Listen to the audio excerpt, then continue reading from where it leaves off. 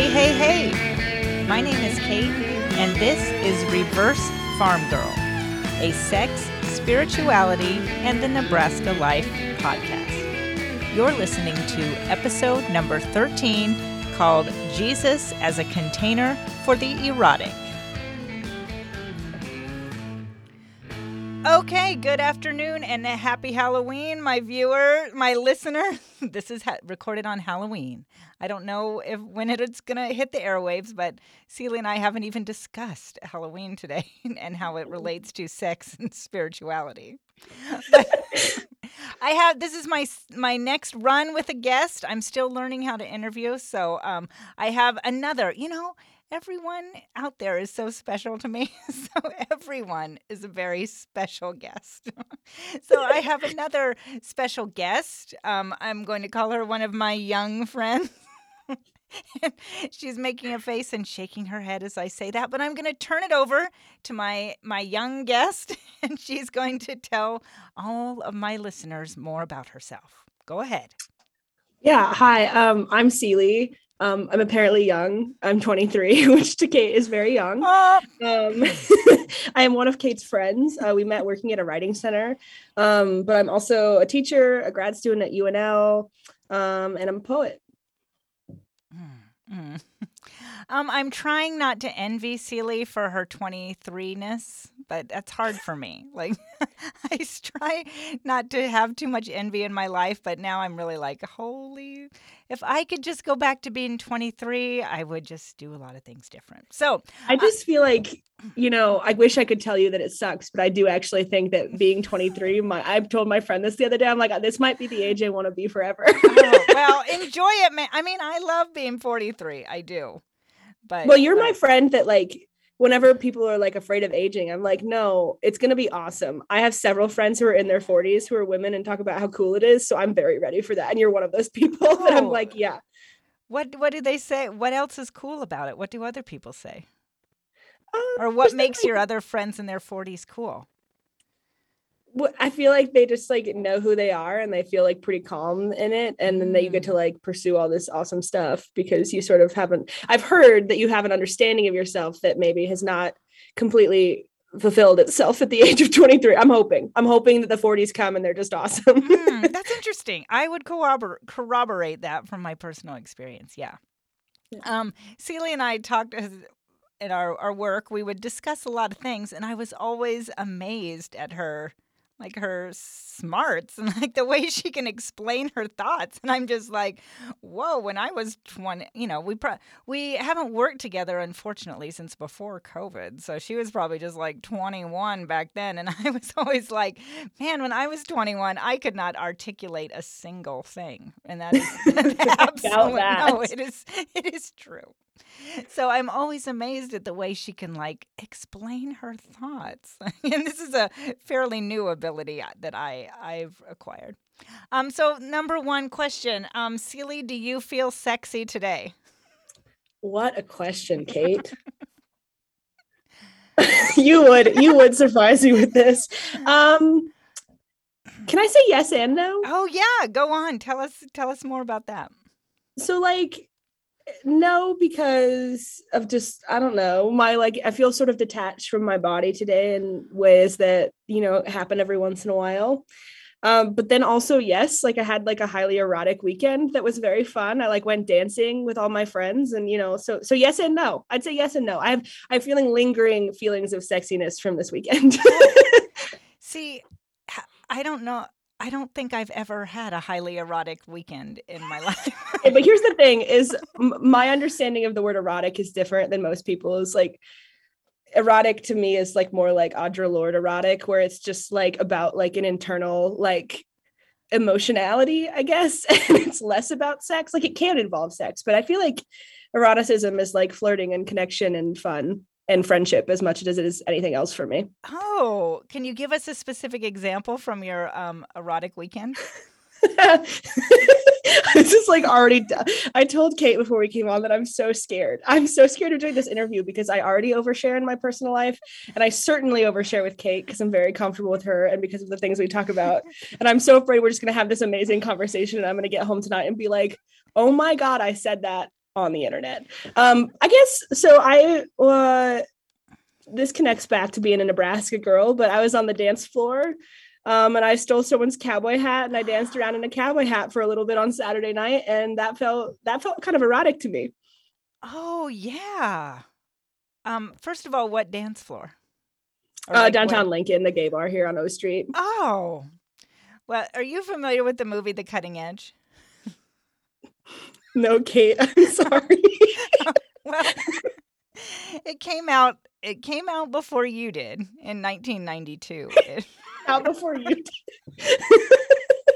Oh, that's funny. And there's a scene where it's about a figure skater and an ice hockey player who becomes a figure skater and they fall in love. And there's a scene where they're running together and he like takes her hat and goes running with it. And I when I watched that as like a high school freshman, I was like, oh, I wish somebody would steal my hat and go scampering away with it. But that's never happened. But I can see where like taking come dancing with me, and if you have a cowboy hat, I will take it off you apparently and dance with it.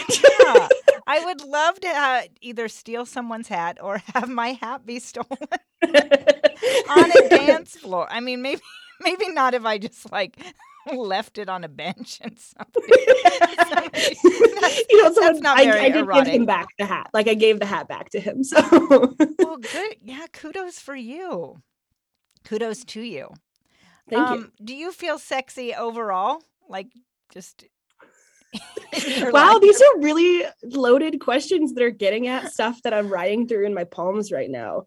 I feel sexual. I feel like sex and sexuality is a very important part of my life, and it's something I talk about a lot with people that I care about, and I think it's interesting and like fun and intellectual in some ways. But I don't know if I feel sexy all the time. Like I definitely have some like distance from my body based in like both past trauma, but then also just like the ways that we're raised to not pay attention to our bodies, especially like as a fat person. Sexy was not a word that I even realized I could attach to my body until I was about 19, which is not that long ago for me. So no, I don't know if I feel sexy all the time, but I definitely like, it is a political commitment of mine is to like pleasure and openness about sex and openness about sexuality and queerness. So oh, I just love that. I love that you use the phrase political commitment of mine. Do you want to talk a little bit more about Celia and I are both from, as I like to call it, the 308. The 308. It's an important place. It is an important place. So few people are actually from there, but yet if you are, it really, really does a number. At least it has for me. Do you want to talk about your experiences there and how it relates to, just the broad topics of sex, spirituality, and the Nebraska life? Take my 3 favorite topics of conversation, Kate.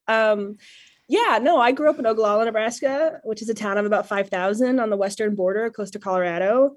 And I fucking love my hometown. I love my people that are from there. 2 of my best friends are like still people that I went to high school with, right? So I love Ogallala a lot. I also feel very exiled from it, maybe is the word I would use. That's not my word. That's Eli Clare's word. He's a theorist who talks about like being rural and being queer. But I definitely feel like I love Ogallala. And I also feel like I could not stay there to become the person I wanted to be. And it definitely shaped how I think about all these things, right? Well, so like I was very active in my church in high school. I was like born again as like an 8th grader and like very, very active in my church. And that definitely impacted how I think about sex and spirituality, right? It was sort of, at the time it was a Baptist church. Now they refer to themselves more as a Bible church. But I think that like, there are ways that there are links between my experience with the church and my experience of sexuality and my experience of ruralness. But yeah, no, I think that Ogallala definitely shaped all 3 of those things. And also I just love Nebraska. Like my voice is a little hoarse today from like yelling at the Huskers game. I'm like a queer woman with purple hair in the stands yelling at the Huskers game. So you went to the game? I did go to the game. I did. My parents went. Yeah, so did everyone else. There were apparently like 86,000 people there. One of my theories is that Jesus is not interested in sexuality. Like, Whoa. Kate, that's a serious theory you have? yeah, I mean, I think Jesus was like really into, speaking truth to power, as a friend of mine once said. And you don't think sexuality is a part of speaking truth to power? Well, I'm curious. I'm not judging. I'm now, curious. as this is coming out of my mouth, I'm like, well, maybe it is. And now you said political commitment. And I have said, like at the beginning of this podcast, I was like, I don't know if Jesus would really, what Jesus would think of this podcast, because it seems to me like his thinking is more, I don't know, economic and more about like, you're making faces. I'm interested to hear what you say. Like I really think a lot about like the teachings of Jesus and Christianity, and I'm like, I don't know if really what I'm trying to do with sexual liberation is really related to that. But you are making faces like you have other thoughts. Go on. Well, I have some feelings about Jesus that would probably get me kicked out of most modern day churches.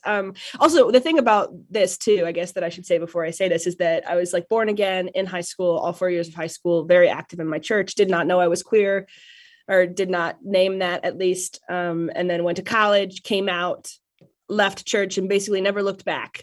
But was very interested in the ideas of spirituality, and also in the way that the church shaped me in sort of a subconscious way. And then I'd say in the last couple of years, I've been thinking about it more. And like Jesus is a thing that comes up in my art a lot now. But to me, like new Jesus, I don't know if I am actually like, I wouldn't consider myself a Christian. I don't really have a practice anymore, but I am interested in the idea of Jesus and in the idea of the church intellectually and artistically. And I always just like, I take the parts of Jesus that sort of work for me, which is that like in my head, Jesus is like queerness. Like they like queer and Jesus are things that I hold together. And part of that is because at the time I didn't have a name for it, but my experiences in the church as a teenager were harmful, yes, but there are also moments of connection that I now name as erotic. Like I would say that like prayer was an erotic experience that was happening for me in high school that I would not have named it that way at the time. But I basically left, and then I would like started kissing girls, and I was like, this feels a lot like those worship songs that I used to sing to God. So I definitely think of Jesus as like a sort of fun idea to play with in my art, but also I'm thinking about it more seriously recently in ways that I haven't in a very long time. But as like Jesus as a sort of container for the erotic for me, and just I don't think of Jesus as economic whatsoever. If I think of like, if I'm thinking about him, I'm thinking about him as the people, like a person with political commitment similar to mine, a thing that has space for eroticism, a thing that has space for sex, a thing that is like inherently a little queer, and that it's like radical and has a different orientation toward the world than most people do. Yeah, I don't know. Does that answer your question? Oh my goodness. I was literally thinking, oh, they're going to fire me from this gig and hire Seeley. That was a great answer. Wow, that was a fantastic answer. What did you say? Jesus as a container for, did you say that? For the erotic. Yeah. Oh, can I use that as the title for this show? Yeah, for sure. I love it. I feel like, well, if you think about the erotic as like as a sort of a deep internal, I think Audre Lorde says something about like the erotic as the space between, I'm butchering this quote, but like the space between an understanding of ourself and the chaos of our strongest feelings. Like that's like, that's an Audre Lorde quote. So not me. But if I think about that, if I think about erotic as like, I think one of my friends called it an orb inside of myself, that then yeah, Jesus is totally part of that in a way that can be fun and dangerous and queer and interesting. And I'm not interested in like punishment or sort of restriction as an idea that I live my life by. And my understanding of Jesus, the way I orient toward Jesus now, is not really interested in that either. See, I always think of like, I wrote a little thing that talked about how I'm a Christmas girl, not an Easter girl, that I like comfort and joy, not suffering and sacrifice. I just had a conversation like literally 2 days ago with my friend where they were like, if you could reclaim any holiday for queer people, what would you reclaim? And I was like, Easter. I was like, pastels, camp. Like, we could totally make this a queer holiday. Oh, this is so much healthier than some of my attitudes. Well, Interesting. okay, here's the thing too, that I've thought about a lot is that I don't think I could have sort of had this playful orientation toward the idea of Jesus even 3 years ago. I was hurting a lot from the church. And I still think that there is pain there, that I'm sometimes running away from, that I'm not writing honestly about. Right. So all my friends kind of make fun of me and tease me and send me all these memes about like Jesus and like queerness and stuff like that. Because they know it's sort of a preoccupation of mine. And I use it as sort of an artistic metaphor in my work. But I think that if I dug a little deeper, it would get a little harder for me to sort of make those connections and also sort of face the ways that the church has really been the antithesis of what I believe about the world for a really long time. So I think that maybe some of my not performing pain in this is distance, but also some of it is like a willingness, like, or an unwillingness to sort of go there, to sort of really engage with, like, I don't know if I would say that I believe in Jesus. Like, I believe that Jesus was a man who walked the earth. Like, I understand that, but I don't know if I would say I believe in Jesus or I believe in God. I believe in something, and I believe in like connection and what humans do together in the world. And I think I believe in a sort of spiritual plane. But I don't know if I like I believe in Jesus depending on the day and depending on how it feels and all of that kind of stuff. So I get, I know you can't see me, listeners, but I was nodding my head to my wonderful guest. I mean, isn't she amazing? Just listen to her. stop, Kate. No, you are. You're just hearing me talk through my confusion, which is the idea. Like, it's hard for me to be like, yes, Jesus or no Jesus, because anytime I say that, it's going to feel a little bit like a lie because I think there's contradiction there and there's ambivalence and a lot of feelings, right? So, yeah, I don't know. Well, something I struggle with is, the whole thing about you can't serve two masters.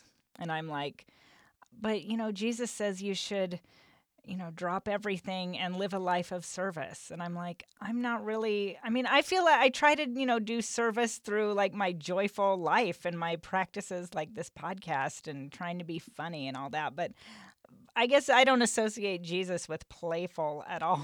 Like, for me, it's just like, like stuff that's not fun. And then part of me is like, but Jesus isn't supposed to be fun. And at least I don't feel like I was, quote, harmed by the church. It was more like, for me at least, it was all like intellectual. Just like I was raised Presbyterian, and there was talk about the sermon at Sunday dinner, and just it was all about like how smart you are, and that's not the way to religion or anything like that. So I feel like I didn't learn how to open my heart back then. And so anyway, this goes back to like I'm an aspiring writer and an aspiring artist, but I always wonder, can you be an artist? I don't identify as a Christian either because I'm like, I don't live the Christian life. Like, I have a nice house and like I don't give up everything that I have. But I'm like, sometimes I feel like that's the noble thing to do instead of, messing around doing fun podcasts and reading books and things. So what do you think? I guess I'm just uninterested in the idea of nobility, and I'm not sure why. So I'm thinking about that. I'm deeply interested in like a commitment to how do we care for each other, which I think that like Jesus in his best iteration is an example of that, right? But I don't,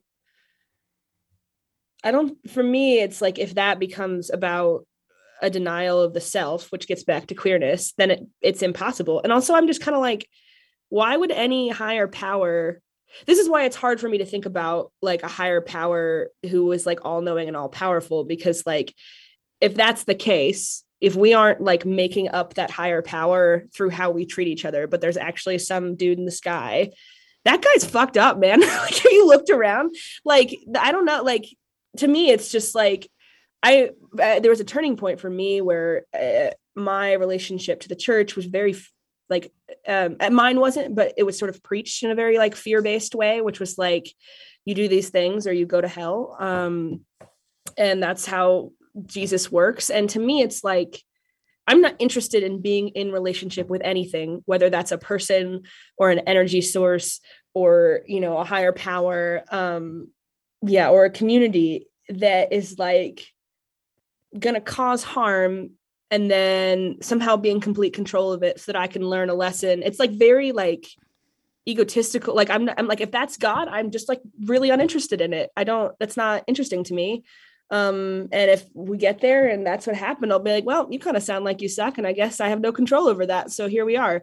But I am interested in like, how do we care for each other and like our souls and like, how do we treat each other? And I think about maybe of it more as like an energy source, but I don't know. Like, I don't have answers for that yet in terms of, I feel like you're hitting me at a point where I felt very sure for the 4 years of high school. And then I felt very sure for the few years after that I was like, yeah, I'm agnostic, whatever. It doesn't really matter. And you're hitting me at a transition point right now, like literally in the last year of how I think about both spirituality, but also specifically the church itself and Jesus. So my answers might seem contradictory and confusing. And to me, it's like, well, I guess that's queer and that's interesting. Like there's no final answer for me right now. I don't know if I'm going to arrive again or if I'm just going to keep kind of wading through all of this. But I am interested in the idea of Jesus that's like, not that we deny ourselves, but that we can be ourselves and then reach our hands out towards others and do things to like build a world that's possible for everyone. Oh, wow. Wow, that was really good. Again, I'm so glad this is being recorded. So all my listeners, listen to that again, everyone. Celie, how did you get so smart? I'm serious. That is an absurd question. I knew you were going to try to deflect it, but no, I don't think I don't know. I just think that like, I'm just like, I don't know what smart means. I was like identified as a smart kid when I was younger. And like, I just pretty much am like, what the F does that mean? Like, I don't know. I do think about things and I think about things and I find it important to think about things and I like thinking critically. But like the idea, like I like people who pay attention. Like I surround myself with people who pay attention to the world. But that doesn't mean, I don't know. I just think that like intelligence is like some sort of thing that you are is kind of like a weird concept for me. All right. Well, then how did you learn how to pay such good attention? That's a good question. Because while you're thinking, I'll tell a story. Listeners, Celie is a poet, like she said. And I made a friend who was a poet about 10 years ago, and it really, really changed my life. Like, we were just walking to my car in the parking lot at Metro, and it was, I think, early spring, and she, like, pointed out a tree, and she was like, look at these leaves. Or I know that sounds cliche, something like that. But up until then, I swear I had just gone through life like, like not paying any attention at all. And I'm just like, poets, they're just so special the way they pay attention. It's just funny to me that you bring it to poetry because that's what I was probably going to say. Is just like, I think it's about being a writer. I think it's about poems, about poets who showed me that there was a world to pay attention to. And then I think there also is like a little bit of like an internal thing, which I wouldn't have named myself as queer as a child. But I definitely knew that like my body and my desires and my feelings were like different than the world around me, not in a better or a worse way, but that they were different and that that sort of like forced me to pay attention to people around me. Like, I don't know how to really explain it. Like, and some of that was like painful, right? Like that, like I remember I have in my, I just found this like in a like journal from like kindergarten. I wrote something about kissing one of my friends on the cheek. And I remember writing about that moment and like the way I was thinking about that moment in kindergarten. Like now I would name that as queer, but at the time I just had like no idea. And so I think that even though I didn't have language, which I still don't know if I have language for everything, I did have a sense of like, I am not quite the same as the sort of like straight people around me. And then knowing you're different, then of course leads to how you look at the place around you too. I know I've asked you this in real life, but for our listeners, what are some poets that you would recommend? Many of us are not, don't know many things about poetry and are kind of intimidated by it. So where would be a good starting point for our listeners? Well, the first thing I would say is that poetry is for everyone. Mm-hmm. And if I knew you personally, I could probably figure out a poet that you would love. Like, I love doing that. I feel like everyone has a poet, even people who don't think they have poets. And I love trying to find them for those people. Who's your poet? Who's my poet? Yeah. I don't think I have one. I definitely have several that I sort of return to. Stacey Waite is one of my poets, which is so funny because I know her in real life. She's like my mentor. So Stacey Waite is one of my poets, both artistically and like as a human being in my life. My friends are my poets. I've been talking about this a lot, where I've been like, I have so many people who I adore, people that I've wrote with for several years and some who I've only written with for about a year, who I'm like, most of the world has never read one of their poems. And I'm just sad about that because they are my poets. And I love that. I love that poetry is like, not everyone is ever going to read your poem, right? But there's like a reason we do it anyway, that we keep looking at the world and we keep writing about it. And then like Ada Limon is like a really important poet to me, who really shaped how I think about, paying attention. Actually, Kate, I think you would love Ada Limon. I'll have to bring you one of her books sometime. But she's an important poet to me. But that's just one. Like, it's hard because I'm constantly reading poetry books. Like, I'm just like constantly reading them. So I don't think I can point to like one poet. So if I had to pick like a poet, I'd be like, the poets of my heart are the people I love, who I talk about poems with. But yeah. Great answer. Snap, snap, snap. Well, I said to Celie we were only going to keep this for 30 minutes, and we're already at 25. Wow. So one of my favorite things to discuss with you is the University of Nebraska.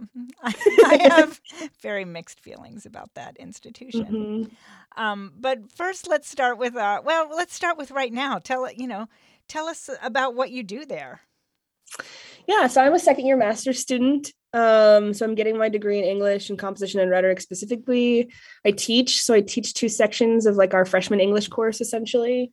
But I've been here. This is my 6th academic year because I was there for 4 years of undergrad. And then it feels weird. It feels like it's coming to a close. I'm like walking through Andrews Hall and being like, oh, this is the last round for me, which is kind of odd. But yeah, no, I do love it here. I think we have, I'm just curious to see like where you're taking this conversation, because I think that UNL is an interesting topic for sure. Have you ever written a poem about Andrews Hall? Have I written a poem about Andrews Hall? There might be a draft somewhere that references it, but what's funny is just how many poems I've written in Andrews Hall, which is just like countless. Like the basement has seen so many poems that I've written. Yeah. I don't know. Not one that I can think of off the top of my head, but I'm sure that it makes an appearance. I mean, of course, I immediately think of, a lot of things rhyme with the word hall.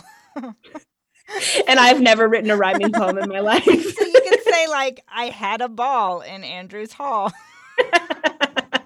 Why don't you write the poem, Kate? Maybe I will. Yeah, like I went to UNL as an undergrad, and I always say that there's never, and I am totally serious, there's never been a more clueless person than I was. I just reject that out of hand. We argue about this every time. Like, have you ever heard that Donna Lewis song? I love you always, forever, near and far, closer. That was like the #1 song when I arrived in Lincoln in 1996. And maybe like earlier this summer was the Macarena was the number. Like, so those 2 songs are like real. And every time I hear those songs, which is quite a bit, I'm just like, oh, like I just think about how I was, and I'm just like, oh. And then I haven't really been to UNL that much since the pandemic. And when I was there a few weeks ago, I was like, oh, like just so many emotions, like starting from the 90s. Even I've been taking grad classes since 2013, and I've changed a lot during that. So just so much of like changing is bound up. And like I used to live in Pound, which is now, been demolished. And Celie and I both used to live in Nyhart. So why don't you tell us about your experiences in Nyhart, which to me is just fascinating. I love driving by Nyhart. Like I do it even when I don't have to, just to look and just think about how it was back then. And so tell us how it is now. Well, I mean, it's been a few years for me too since I lived in Nyhart. I lived there my freshman and my sophomore year of undergrad. But Where I did you mean, live? Like I lived in Piper and then I lived in Hepner. I lived on Raymond 3, Oh, which Raymond is like you 3. go right up the Yeah, stairs. yeah, It has yeah. the spiral staircase. Yeah.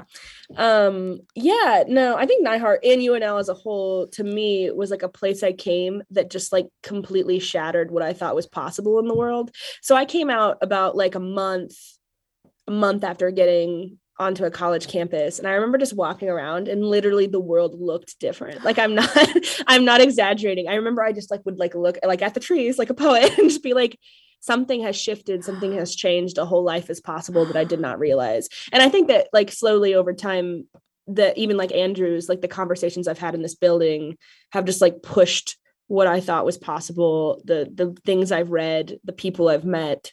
It's definitely a very queer place for me, both Andrews and Nyhart and campus, which is not to say it is a perfect place. It's an institution. I disagree heavily with many of the things that UNL has done over the course of the last 6 years of being here.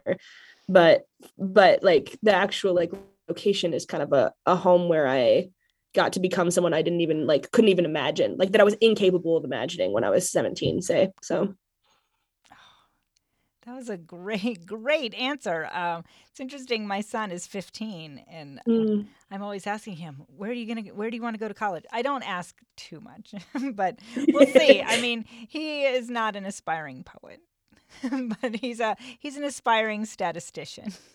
I love that. So we'll see. We'll see. But I really loved your description of UNL. Like again, I have a lot of mixed feelings about that. Mm. But just like listening to you, it really was very poetic. Yeah. Well, I hate to say it, but we're almost done. We didn't So, even get to talk about our class conversation you wanted oh, to bring up. what class conversation? You said you wanted to bring up the class we took together. Oh, shoot. Okay, let's bring it up. I mean, I guess, are people that busy that they can't listen to Celie and me for another 10 minutes if we keep going? This is why I think you have Leo in your chart. I just want you to know right here. This is why I'm like, if you have an astrology sign in your chart, there's Leo somewhere. Why am I acting like a Leo right now? Are people really that busy that they can't listen to us for 10 more minutes? Is like a Leo orientation toward the world. I want to be clear that I'm not like, there are people who are real astrologers. I'm like an amateur astrologer. I just think it's fun, but it is entertaining to me that it just feels like there's maybe some Leo in your chart. Okay, I'll look into that. All right. Well, Celia and I, did we really meet at? I know you said a community college in Lincoln, but I've named it SCC. Did we really meet at SCC, or did we meet in that class? Was it SCC first? I guess it doesn't matter. What? I think it was like, I don't know. I feel like it was SCC, but maybe I'm not right. I don't know. It's getting anything before 2020 is now getting confusing. Yeah, it's gone in my brain because we took a couple classes together. Yeah, that queer rhetorics and pedagogies class was the first one, but we also took Sherry Stenberg's class together. Yeah. And I just have to say, I love that I have this 23-year-old friend, and look at us talking about taking classes together. But I remember I did a presentation on September 1st in that first class we were in. It's the very beginning of the school year. And I ordered this book. And, I have a very mixed relationship with academic books. I even ordered my own copy of the book, Tilting the Tower, published in 1994. Because I did a presentation about it. And in this book, they talk about this class at like one of the University of California schools in like, I can't remember what year, 1992, something like that. And like the students had to write what they wanted sexually, like in a sexual relationship. They had to write it down, like what they would ask for. I think that was the phrase, what would you ask for? And I read that at my house and I was like, what? I wish I had like taken a class in college where they had you thinking about that, because I had literally never, like, that wasn't even a possibility in my mind that you could ask that kind of thing. And I'll just say I got married without even knowing you could ask that.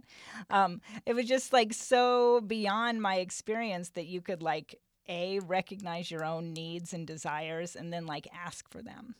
Even So I had the class like write theirs, I think, and then and then I think I asked, "Does anyone want to share?" And I don't know if anybody did, but um, anyway, Celie was just a young student in that class at that time. And what are your feelings about like naming your needs, asking for that? Like, was this a surprising thing to you? Am I the only? I don't think it was surprise. I mean, I feel like I'm an anomaly, maybe that it was super surprising, but I don't know. What are your thoughts on it? Well, I don't know. At that point in time, I don't know. I think I had been thinking about desire and queerness for a couple years. So I don't think it was a Mm. new idea Mm. to me. But actually thinking about desires and thinking about queerness is very different than like interpersonally naming desires and queerness in your relationship. So I think that like I'm so interested in the idea of desire and where desire takes us, not just sexually, just like in general, and in the Mm. idea of need, and where need takes us, and in the idea of connection, which are all like sexual ideas, right? But they also bleed into like every facet of our life. But I think that the idea of naming them to another with as like while asking them to sort of fulfill that part of myself is not something that I've like I would say like I'm an expert at or that I do very well. I joke a lot where I'm kind of like I talk about the idea of sex and queerness and desire often with many people in my life. That's not a thing I'm shy about. But I remember I wrote this poem a couple weeks ago that was kind of explicit. It was about like my understanding of my sex life currently.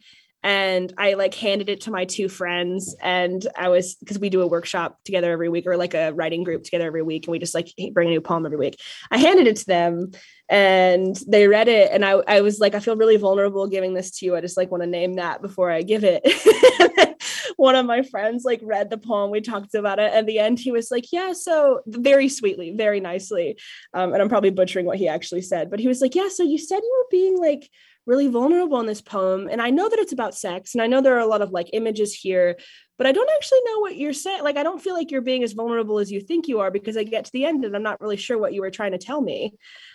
Which sort of that kind of feedback like blew me away, and it's just I think related to your question that like I'm very good at talking around desire. And I'm Mm. very good at sharing things that to some people might seem very vulnerable because sex is not a thing we're taught to talk about very often. So I'm very good at that, at like naming those things. But then you get into like the moment where to require real vulnerability from me would be a different level of sharing. And that is something that I'm still pretty not very practiced at doing yet. And that I have to sort of watch myself and be like, yes, you're talking about queerness, and yes, you're talking about desire, and yes, you're talking about sex, but are you actually like sharing your erotic orb, you know, like are you sharing the things that are like deeper beyond that? And that I don't know if I do that as much as I think I do, or at least as much as the other people would assume I do based on how I talk about these things with them. Well, I think that was a very vulnerable answer you just gave. Like, thank you Thank for you. saying that. That was I'm terrified. amazing. That was really, really good. So I just don't want to say like, well, that's it. So so I don't know. Do you want to toot your own horn and promote yourself a little, like as a writer, or do you have? I mean, I always joke that I have like millions of listeners, which is is. But what if people want to learn more about your poetry or you or your work? Is there anything they can follow? Honestly, right now, not really. I used to be out in the community performing a lot more than I do currently. Right now you gotta be one of my friends to read my poems, I think. That may change, but it might not. But I'm just very interested, I think, right now in the idea of like building a poet's life that's not about like mass consumption. So no, the short answer is no, I don't have much to promote. I'm sorry. No, again, that was a great answer. Don't be sorry at all. Mm.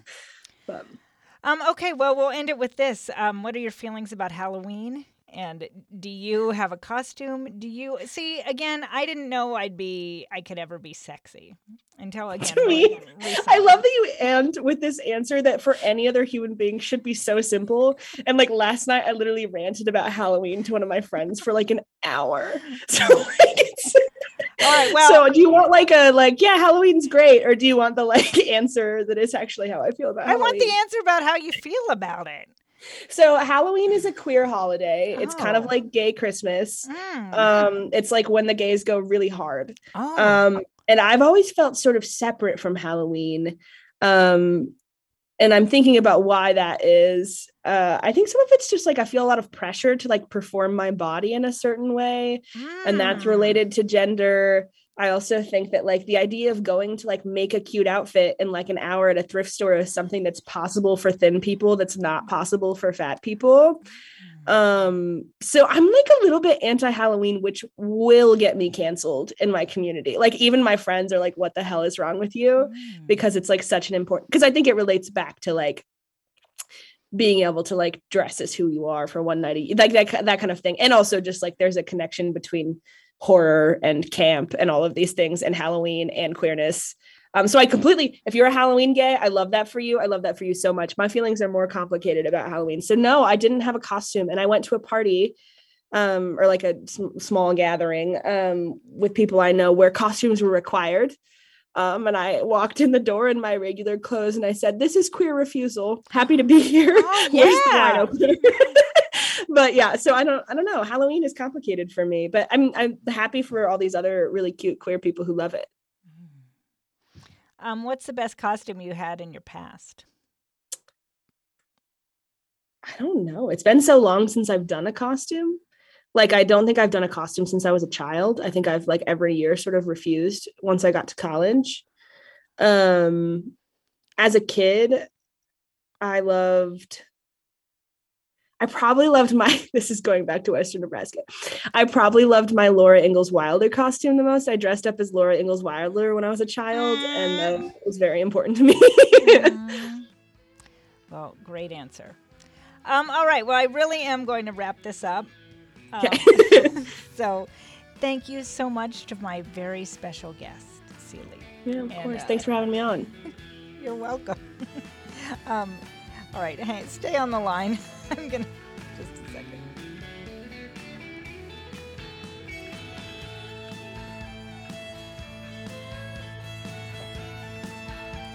Thank you to Garrett Hope for my theme music. Thank you to Katie Nealand for my logo. And thank you to KZUM for the platform and opportunity.